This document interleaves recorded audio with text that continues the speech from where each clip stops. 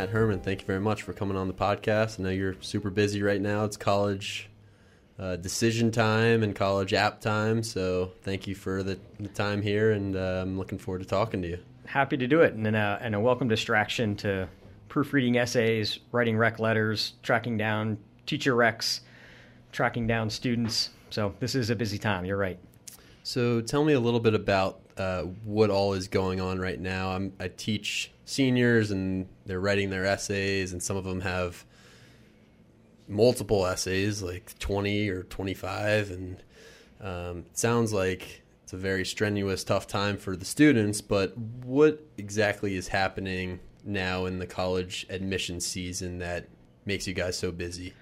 So the 11/1 or November 11th or November 1st deadline is a very popular deadline. So you have binding early decision applications that are due November 1st, and College Park, which gets a lot of applications from Gilman guys, has a November 1 deadline. They have an early action deadline, so it's a non-binding one. And historically, about 90 to 95% of our guys will apply to a college by November 1st. And so that's been a big change in college admissions, in the last 15 years that I've been doing it, and certainly when I was applying to colleges, most people were applying by January 1. So that's been a big change in higher ed, and it compresses the college application season. So normally it's, from senior year when it starts until January 1, but now it's when senior year starts, sometimes even before, over the summer. Most guys writing the bulk of their applications and submitting them by November 1. And I understand some students, some seniors already know where they're going already. I know Wake Forest already has some decisions out. What timeline is that? How do they know already? So Wake Forest is an outlier in that. And so for the past couple of years, they've allowed students to do what's called a rolling early decision application. And so it used to be as soon as the junior year ended, you could put together an application, submit it, and they would read your application on a rolling basis. So 6 weeks later or so, they can give you the decision. They moved that deadline back. I think it's August 1st now, but still, we have guys that have submitted to Wake Forest, got some good news, and that's where they're going. Most schools will still do a November 1 deadline, though. And then there's the October 15th, right? Some schools have October 15th deadline that's coming up as well. Right. So a handful of larger southern schools will have an October 15th deadline. Those are all non-binding. UNC, South Carolina, Florida schools, public schools in Florida will have that October 15th deadline. That's not attracting too many applications from our guys, but UNC tracks a good number of apps. But all of those are non-binding. The early action is non-binding. So you have, a decision coming back from them January, and then you have until May 1st to decide. They just need the time to process all those applications and read them and give decisions.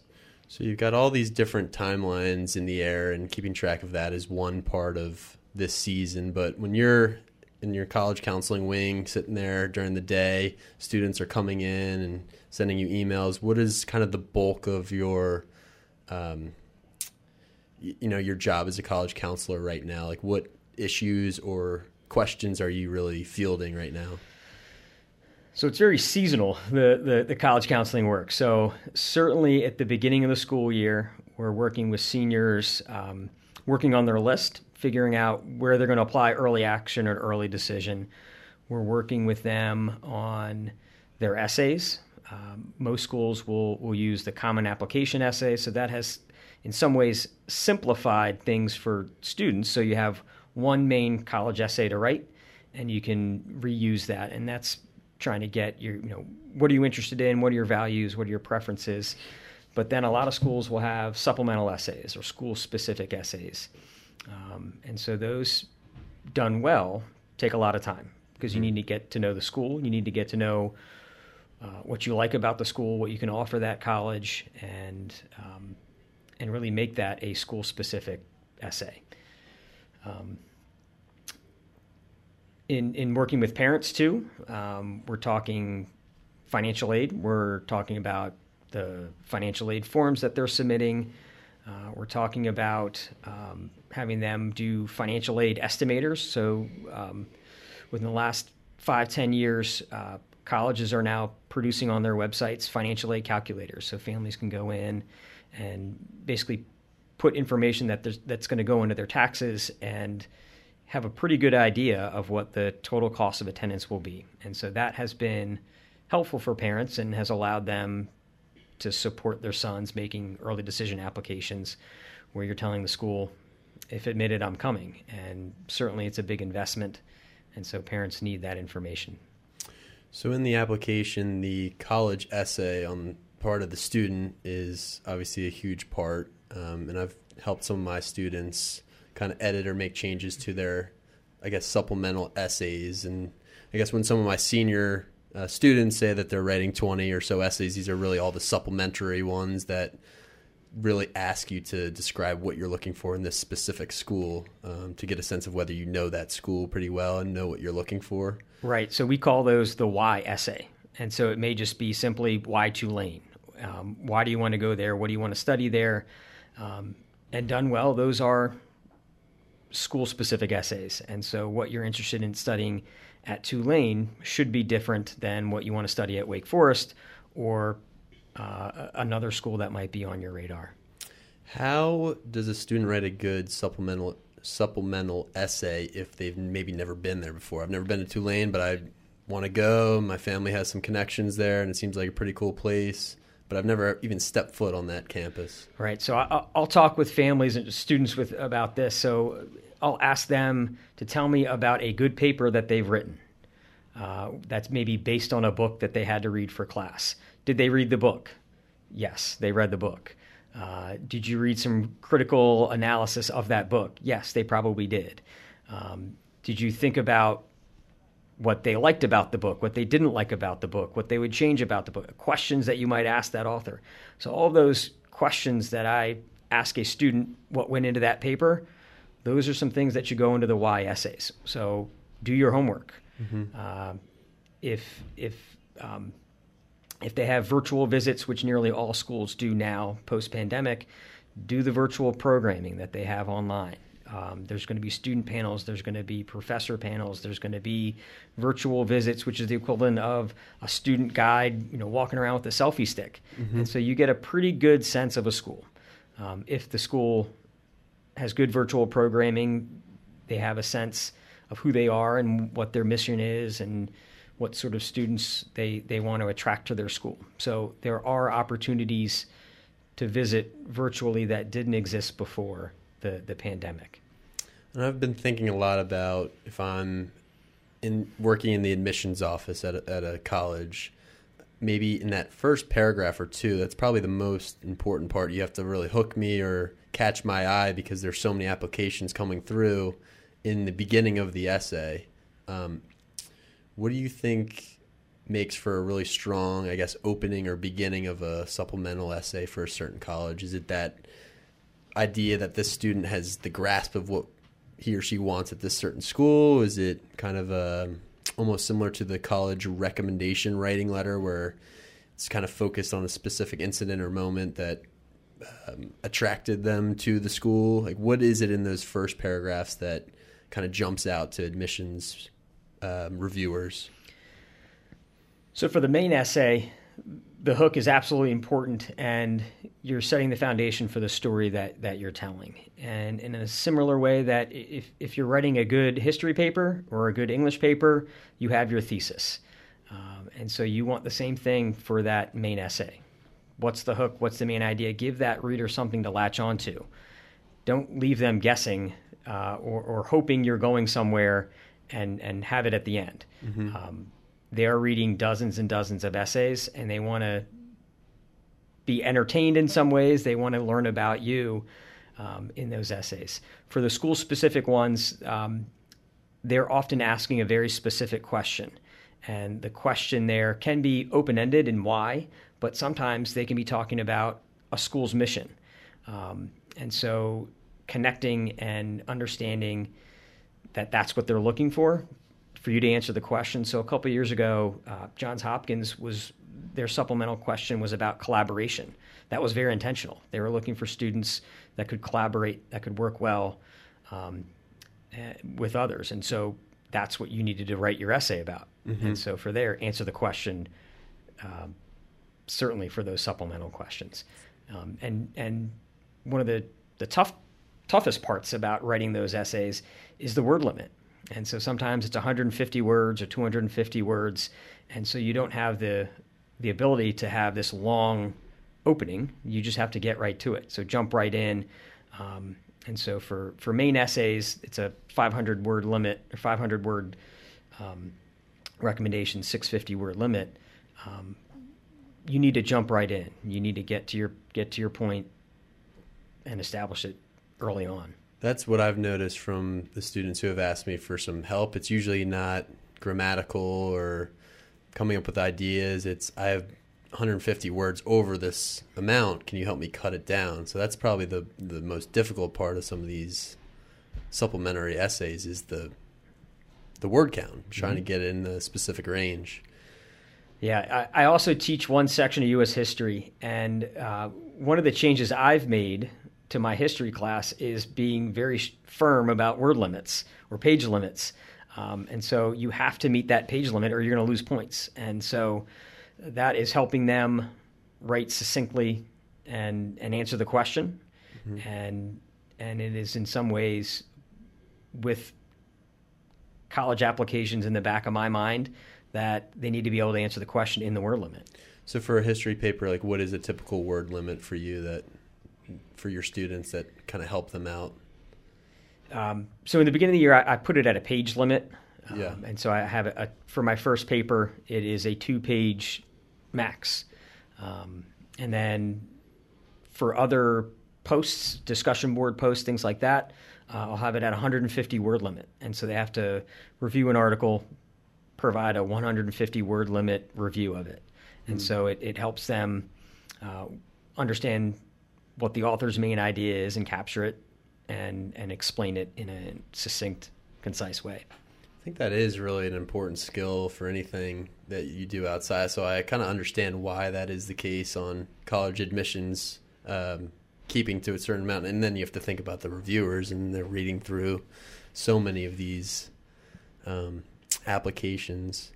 What are some other, I guess, aspects of a college essay that a student writes that you're kind of helping them through that you think might be valuable for kind of the broad basis, the broad population of students to know and realize as they're writing their essays? Yeah, so big picture, you want to have a sense of what the reader is going to learn about you. And hopefully it's a positive thing that they're going to come away. And so telling a story that captures these qualities that you want the admissions reader to hear about. In our college essay workshop that we do over the summer, we talk about a couple different tests that a good essay has, so it passes. First is, can you write at the college level? Our Gilman guys can write at the college level, so I'm not too worried about that one. The next one, I call it the roommate test. And so if I had a son or daughter that's also applying, but I want them to be your roommate. Oh, interesting. So, what sort of qualities do you have? Are you helpful? Are you thoughtful? Are you a nice person? I would want that person to be my kid's roommate. I also talk about the lab partner test or the writing center test, writing consultant test. Would I want my son or daughter to be paired with you in a class or on an assignment or on a lab? Are you guys going to work together? Are you going to be helpful? Are you going to collaborate? Are you going to take direction well? Are you going to give direction well? So all of these things, the roommate test, the lab partner test, those are helpful. So in the United States, higher ed, they're looking for students that can be a part of a community, but also part of the academic community. And so I think those are important tests to pass when writing a college essay. Another one, in addition to the lab partner and the roommate test, is the lost essay test. So if you printed your essay and it fell out of your backpack and it was in the hall, would your teacher know that it's yours and it didn't have your name on it? The essay didn't have your name on it. Would your teachers know that it's yours? Is it you? Would your friends know that it's yours? Would your ninth grade history teacher know that it's yours? Yeah. And so, what sort of impact are you making on your community? Are you getting to know your teachers? Are you getting to know your friends? Or maybe that kid that you sat next to in 10th grade Euro Civ, does he still know you, even though you may not be best friends? And would he know that that's your work, that's your essay, that's your story? So those are, open-ended, big picture questions, but I can't think of a good college essay that I've read that doesn't pass those tests. And the last one especially, I think is so important. And the one that I actually just read and was helping the student cut it down a little bit, I totally knew it was his because it was about what he loves to do. It's about what he's interested in, passionate about, and you could feel that energy in like every sentence that he's excited about. He's almost excited about writing it because it's about what he likes to do. It's important to him. That's a good topic. Yeah. So sometimes the brainstorming of topics, I'll have a student come in and say, what are 3 stories or 3 things that you like to do? And then he'll tell me those stories, and I can just look at them and say, that's, the one that you light up about, the one that you smile, and you get animated. That's what you need to be writing your essay about. Yeah. There are some questions on these supplemental essays that are pretty unique, different, I would say a little bizarre at some points. Like one of them, I think someone told me, was define joy or talk about joy, which I guess goes into our conversation about what you like and what you're passionate about. But what are some of those kind of obscure questions that our students are writing about, and how do you help them figure out where to go with difficult questions like, define joy, or I don't know. I don't know many of them, but I know they're out there. So some are about, Richmond has one about spiders. UVA has one about defining or your favorite word. Penn had one a couple years ago. There's a Ben Franklin quote, something along the lines, is it better to be movable or immovable? And so I like that one. And so you can take it in any way. And so they're trying to get who you are. They're trying to get to know your qualities, get to know your interests. University of Georgia has one this year that's asking about basically college applications can be stressful. This is an intense time period. Tell us a story of something funny that happened to you. And so those are good questions because they get to the essence of what a student's interested in and what brings them joy, and it helps them tell that story. So asking good questions is tough. Would you say the student essay is the most important part of? I know that they're all equally important, but the student essay seems like it really conveys who this person is on a deep level. And does that have a little bit more sway or weight than, say, an SAT score that's kind of in the ballpark of the school, or the GPA that's in the ballpark? Like, is it the student essay that can push a student over the hump of getting into the school? Is the teacher rec a little bit more important? Like, what do admissions teams really look for or emphasize in their decision? So I would see the essay as a thumb on a scale when they're weighing an application. The most important factor is your transcript. And so the first, in the olden days, the first document that they would look at when they were reviewing an application, they'd open the file and they would go right to the transcript. They look at your performance in the classroom, which is your performance over the entire year. Mm-hmm. And then they'll look at the classes that you're in. Are you challenging yourself? Are you taking an appropriate academic program? I think the college essay gets so much buzz and there's so many headlines maybe about the essay is because at this point in the year, the student has 100% control over the application essay. Yep. They don't have control over their 10th grade science class or their 9th grade math class. They have a blank sheet of paper, a blank document that you can fill in with whatever you want. And so application essays, supplemental essays are important. Not more important than your transcript, though.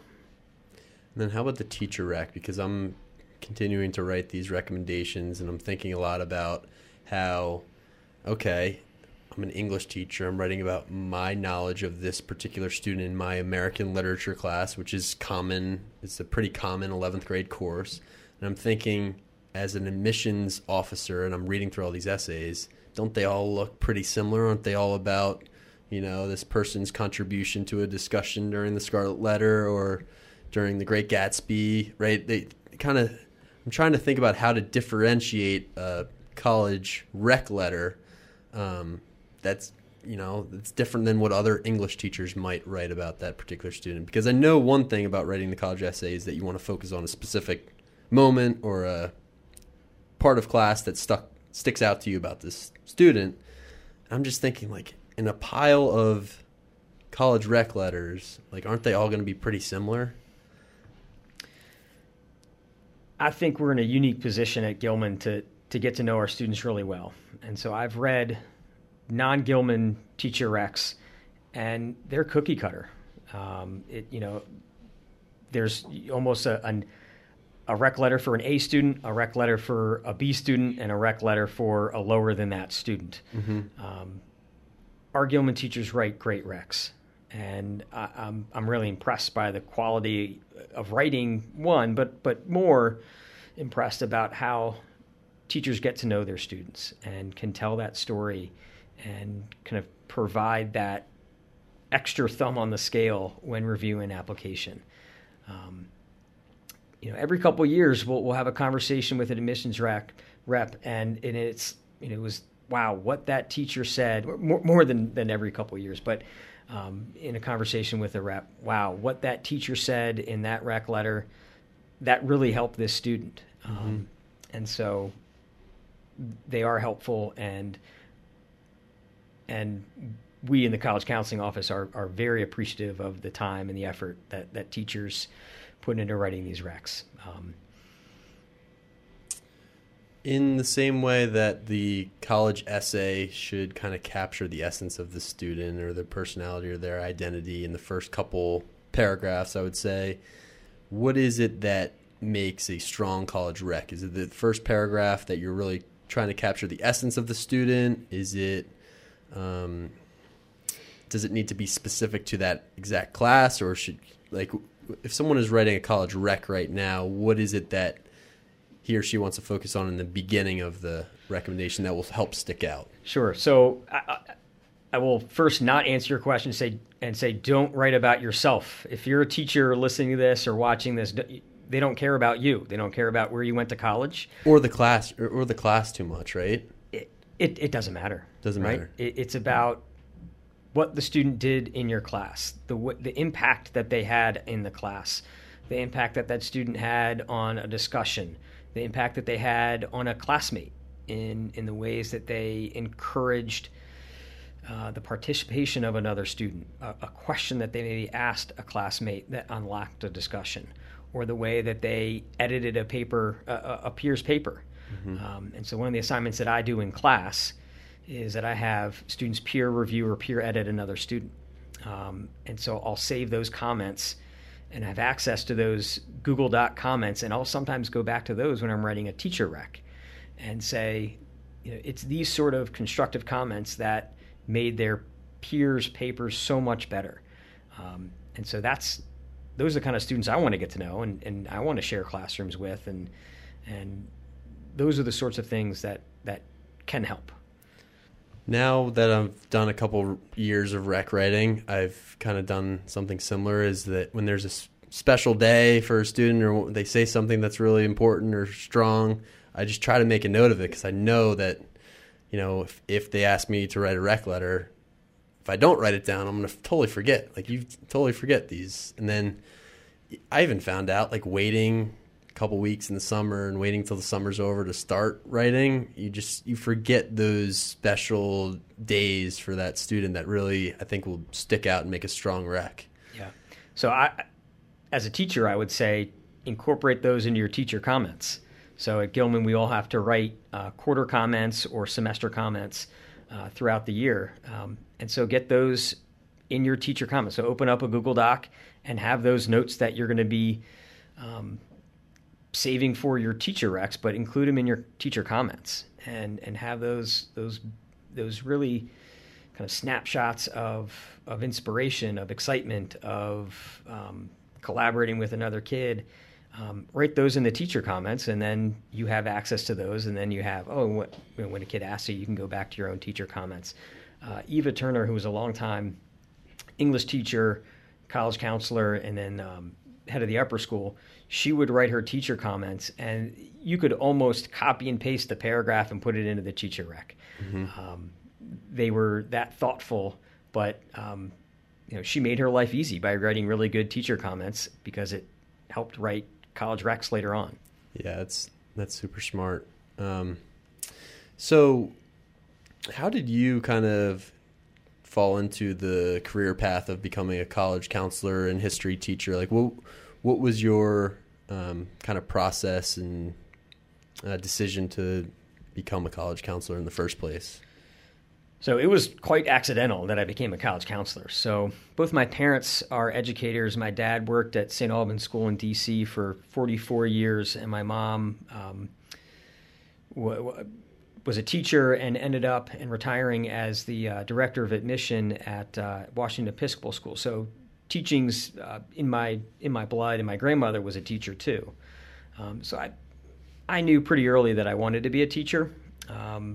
And so I spent 5 years at a boarding school, West Nottingham Academy in Calora, Maryland. And I started there as a teacher, coach, dorm parent.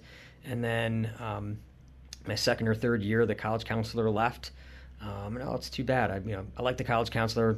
Wonder who they're going to bring in next. Mm-hmm. And then once she announced her retirement, they asked me would I be interested in the job. I had not given it any thought at that point. And so I certainly did think about it. I went back and before taking the job, I went back and talked to my college counselor, my guidance counselor back that I had in high school. I went to Walt Whitman High School, big public school in D.C., or in the D.C. area, Montgomery County. And so I became college counselor there, and it was a great place to start your career. And then this job opened up at Gilman, and I applied for the job. I got it. And so I've been here for, I think this is my 12th year. And so that's how I got into college counseling, not intentionally, but I like it. So I tell people that if I could write a job description, I've got it right now. If I could write my own job description. So I get to teach a class, I get to do college counseling, and get to work with interesting kids and interesting families. And the teacher-coach model here at Gilman is really important to me too. So I get to coach. So I've coached soccer over the years and golf for the past couple of years. What is your favorite part of college counseling, and then what is the most difficult part for you as a college counselor? The most difficult part would be writing the rec letters. So each college counselor has a caseload, and so we, like teachers, get to know our students really well, and so we want to capture all of those great qualities in a rec letter. So that is challenging because we want to do right by each kid. And so there is no formula or format to follow. And so each student gets their own rec letter, and it is unique and special, and hopefully we're doing a great job with that. How many do you have to write during a typical year? So my caseload over the years ranges from 25 to 40 students that we've worked with. In the past couple years, or more than the past couple years. So I started here, and I essentially took over the caseload of Jeff Christ and Ned Harris. So between the two of them, they took about a third of the class. Carl Algren and Larry Malkus were the other college counselors at the time when I started. And so we now have four of us in the office. And so between the four of us, we work with the senior class. The best part of the college process, or the college counseling job, is the first meeting, is the first formal meeting that I have with the student, where I get a sense of their excitement, the things that they're nervous about, the things that they just don't know yet. And so the excitement that many teachers have on the first day of school, that comes in that first formal meeting that I have with the student, where I get to know them, they get to know me, they get to know that they have somebody here, a college counselor that is there for them to answer questions, to help them out throughout the process. Does that meeting typically happen junior year or early senior year? So in the winter of the junior year, we'll have that first meeting. We are working with the freshman and sophomore in 4 meetings in freshman, fifth, sophomore seminar, giving presentations, information, parent coffees, things like that. But that first formal meeting is going to be in the junior year. But most of the time, I have a sense of who that kid is because I've either taught them already in class, or I've coached them already, or I'm their advisor, or in the junior forum, I've worked with them. And so with a student body of about 120, we can get to know our students really well. I would think another difficult part of the job of a college counselor would be just trying to manage and trying to talk students through some of the high levels of stress and expectation that come with going to a school like Gilman, and having parents that have put a lot of investment into their sons and are looking for the highest of the high and the best name brand school that their son can get to. If I'm a student and I'm dealing with a lot of these pressures and I'm feeling pretty overwhelmed by it all, what are some things that the college counseling office does? Because I feel like you're also, that's part of the word, is counseling. You're helping them out in terms of their personal struggles in this journey of trying to find the right place for them. What are some ways that you guys counsel the students who are dealing with some of the high levels of stress and emotions that go into this process? So giving them information.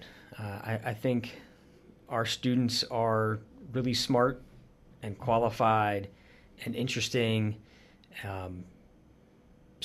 people, first of all. And so getting to know the students, getting to know them well, realizing the best ways to connect with the student. If I have 4 meetings in a day, each student's certainly different. And so figuring out what's the best way to connect with that kid, how to answer their questions, how to give them information that they can use to feel more comfortable, to feel empowered, to feel excited about the process. And so that's a challenge. That's a challenge. There is pressure. There's expectations to do well, to perform. And so we do the best we can. So going back to kind of your journey into college counseling and to teaching, when you first got to Gilman as a teacher, coach, and counselor, what are some ways that you kind of developed in your teaching in this American history course? I don't really know too much about it. I've unfortunately haven't been over to observe and sit in your class, but I've been to a couple other classes as a young teacher and watch and try to learn from some people. But what has your journey been like as a teacher and a coach and kind of a educator to get to where you are now? So I think some of the best parts about Gilman is that teacher-coach model. Yeah. I think it's what makes this place so special. That you get adults here who want to spend time here. They want to help students. They want to get to know their students. They want to challenge their students. They want to know that how to push their students. And so knowing them in different ways is the best way to do that. And so if that's on the soccer field, great. If that's on the stage, great. If that's in the classroom and that's where you connect and can push them, that's great too. And so there are lots of opportunities to do that here. And so that is what makes this place so special. Yeah, and I think going back to your earlier point about writing a strong rec letter is at Gilman, you know the students in so many different ways. You know what they're like on the field, you know what they're like in the classroom, at advisory, at lunch. It really is such a, I guess, closely packed or intimate place during the day. Even though it's not a boarding school, it does have that same feel, like you're knowing these guys in so many different ways that that point really makes a lot of sense. That Gilman teachers are probably really good at writing recs because we know the full boy. We know what they're all about and what they like to do, what excites them, what they're doing in the afternoon.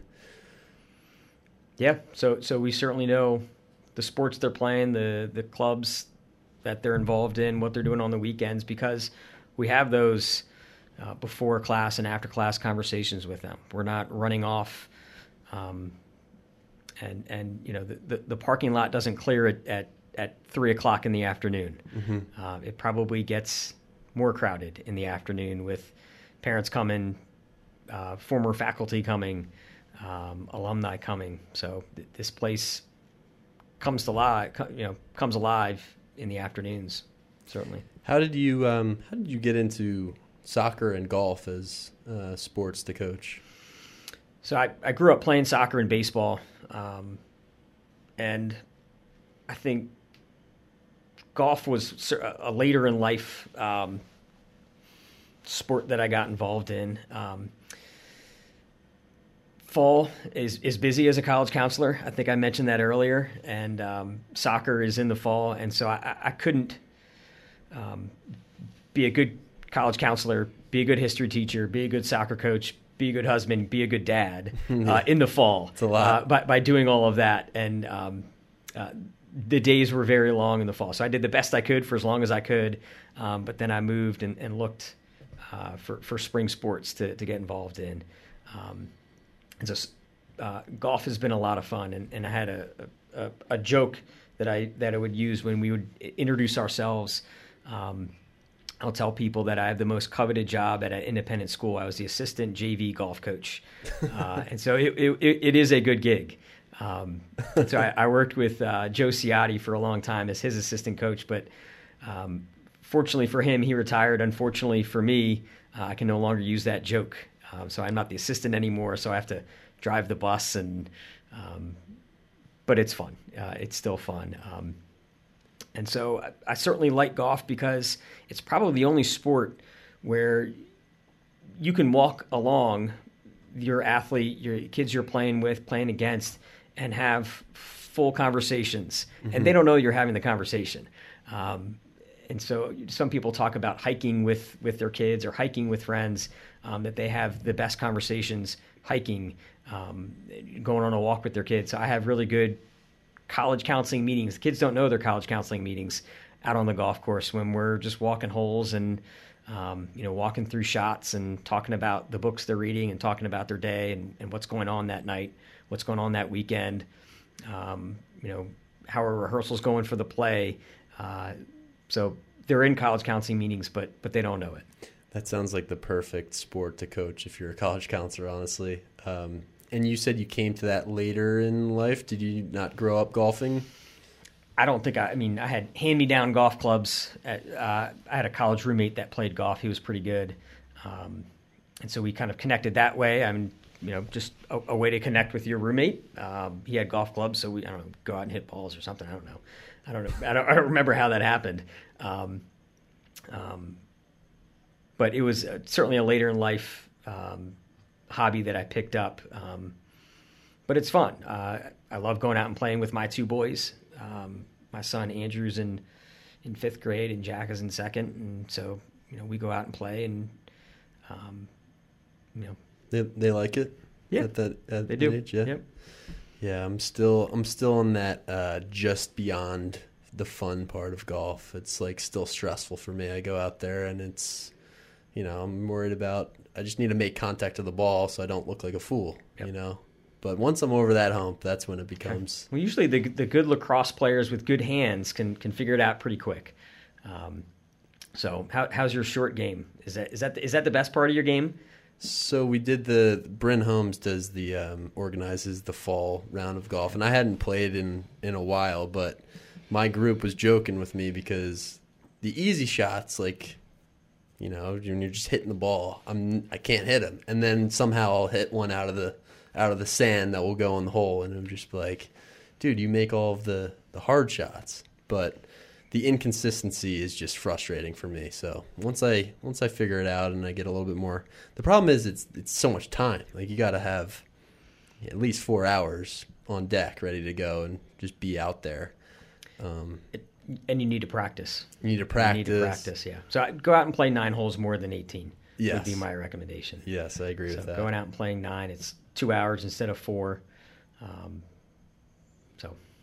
So let me ask you, in your U.S. history course that you teach, what is kind of the curriculum? What do you guys do in that class? So it's a survey course, pre-contact to my final assignment for the year. The final project for the year is students are writing a position paper on a UN resolution that's passed in next year. So these resolutions haven't been written yet, and so they have to pick a UN Security Council resolution and take into account U.S. policy, and then the second part of the final project is a simulation on a fictitious incident that's happening in a South American country, and so you have to take into account U.S. policy towards it. They're assigned a country on the Security Council and whether or not they would support that Security Council resolution. So I like this class because I get to the present every year. And so we're talking about things that are happening in the news that week, that month, certainly that year to go into that final paper and that final simulation. One of the first assignments that I have the students do is an excerpt from James Lowen's Lies My Teacher Told Me. It's the truth about the first Thanksgiving. And so that starts us off. And then the final assignment for the year is that UN Security Council resolution. Some other assignments that we do. It's a Your Family in American History. So you have to interview a family member, and then you have to connect a theme that we've talked about in class and connect it to your family. And so it could be higher education. It could be discrimination. It could be environmentalism. It could be any topic that you're excited about that you can connect to your family. That initially the students have trouble with that, and they struggle with it because they don't know where to go. But I have them talk with a family member about their family's history, and oftentimes it becomes a memorable project for them because they connected with a family member that they hadn't connected with before. Sometimes it's an uncle or an aunt, and so they get excited about that. You had me interested with the first Thanksgiving part. Okay. What happened during the first Thanksgiving? What is the background on that one? So what you might have learned about the Pilgrims providing a feast for the Native Americans, and so there's a line in Lowen's The Truth About the First Thanksgiving. It was the other way around. It was a feast that the Pilgrims had never seen before, and it was not the settlers in quotes settlers providing for the Native Americans, and so that reading assignment and the discussions that we have, it fleshes out a lot of themes that we'll talk about later on in the year. American exceptionalism being one of them. We talk about the fact that what we now know as the United States has been Spanish longer than it has been certainly American and British. So, the first contact of quote unquote settlers of the New World were Spanish, and so from California to Florida and space in between, that territory has been Spanish longer than it's been American, and so that catches a lot of students off guard. And so what does that mean to students that are not American that are coming in? How might they interpret the founding of what we now know as the United States? So lots of things to think about in the first reading assignment that we're going to talk about throughout the year in our class. I've always been interested in that book, even though I haven't read much of it, but I just remember actually my junior English teacher taught out of the same book, Lies My Teacher Told Me. And it just brings me to think about like how difficult teaching history probably is, because who's to say what actually happened? Like, is it the textbook? Is it this book? Is it this person's opinion? One of my favorite podcasts that I listen to is Malcolm Gladwell's Revisionist History, where he kind of just goes back into similar to that book, a common told story about what happened in the past, and he re-investigates and looks back into it and kind of just changes your thinking about what actually is going on here and how it came to be and how it was first conceptualized as this, when in reality that's not the case. Yeah. So the reading also helps hammer home the point that we're here to ask questions here at Gilman. We're not here to teachers are not here just to give you the information. We want you to be able to ask questions and feel comfortable to ask questions. And why is it that way? Why was it that way? Have you thought about it in a different way? And so that's really exciting when those questions come up in a discussion that haven't come up before in 11 years that maybe I've been teaching the same book. In your class, if you're reading the Scarlet Letter, the book hasn't changed, but the students change each year and their experience change each year. And the recent election happened last year. And so all of these different events factor into discussion and change it and make it exciting each year. Yeah, it's super interesting to see how the opinions on certain things change. And I've said it before, but I've really learned more each year about these texts that I feel like I know and I feel like I've mastered because of the different opinions and the different worldviews that come into the classroom, which is a really cool part of the job. So your book recommendation, did you have something that you would recommend all our listeners? So I'll give you the book that I just finished. It's Kristen Hanna's The Four Winds, which is about a woman and her two kids who are surviving in the Dust Bowl and then make it during the Great Depression to California. And so it's the struggle on the farm, and so from there to get to California, and then once they get to California, their struggle there. It was a really interesting book. I think the only book I ever read about the work of fiction about the Great Depression was Of Mice and Men, and I probably read it in middle school or early on in high school.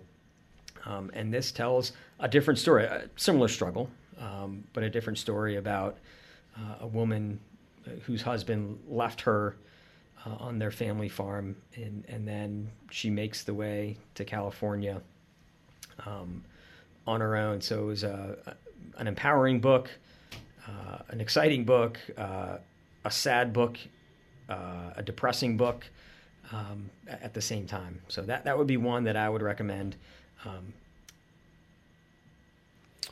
Was that a recommendation from someone else, or did you find that on your own, or how did that play out? I would say most of my book recommendations come from my mom. She is a voracious reader. She's always reading a book, mostly fiction, historical fiction too. And so that I think has influenced me and what I read, and it's got me thinking about trying to put together a senior elective in the next year, and a historical fiction senior elective. And so this would be one of those books that I probably have the students read. Some other books that I would probably have them read would be The Revenant. Other ones that I'm reading the book that I just started right now that was recommended to me from Aaron Goldman, Dean of Students, is American Dirt, which is about a woman who has to flee drug traffickers in Mexico. It's a couple chapters in, and so she's making her way. I've heard really good things about that one. That was, last year or the year before at least? It's very recently published. Yep. So it's a recent book. So that would be another one that I'm thinking of including in that historical fiction book, or historical fiction elective that I'm putting together. Cool. Well, that sounds pretty awesome. Can you use this in your American history class at all, or do you get to the Great Depression in that course? We certainly do. I have not used this book, and I supplement most of the readings in the class with primary sources. I've used historical fiction a couple times over the years, but mostly it's going to be primary source documents that we'll pull in. And some of those primary sources come from what's called a choices unit. For Brown University puts together these different units that culminate in a simulation. So from that final project that I referenced earlier, a United Nations resolution that came out of one of those choices unit, where you have a debate, you're collaborating with the student or with other students in the class on that assignment. Awesome. Well, Matt, thank you very much for coming in today. Again, I know it's a busy time, so I appreciate you being willing to come on the podcast. I hope this is valuable for people listening, and maybe they're thinking about their college app and that whole process right now. And I think for parents and for other people who might be concerned or interested or have questions about it, I think we cover that pretty well. So appreciate it, and thank you again. Well, thank you for having me. I appreciate it. Good time.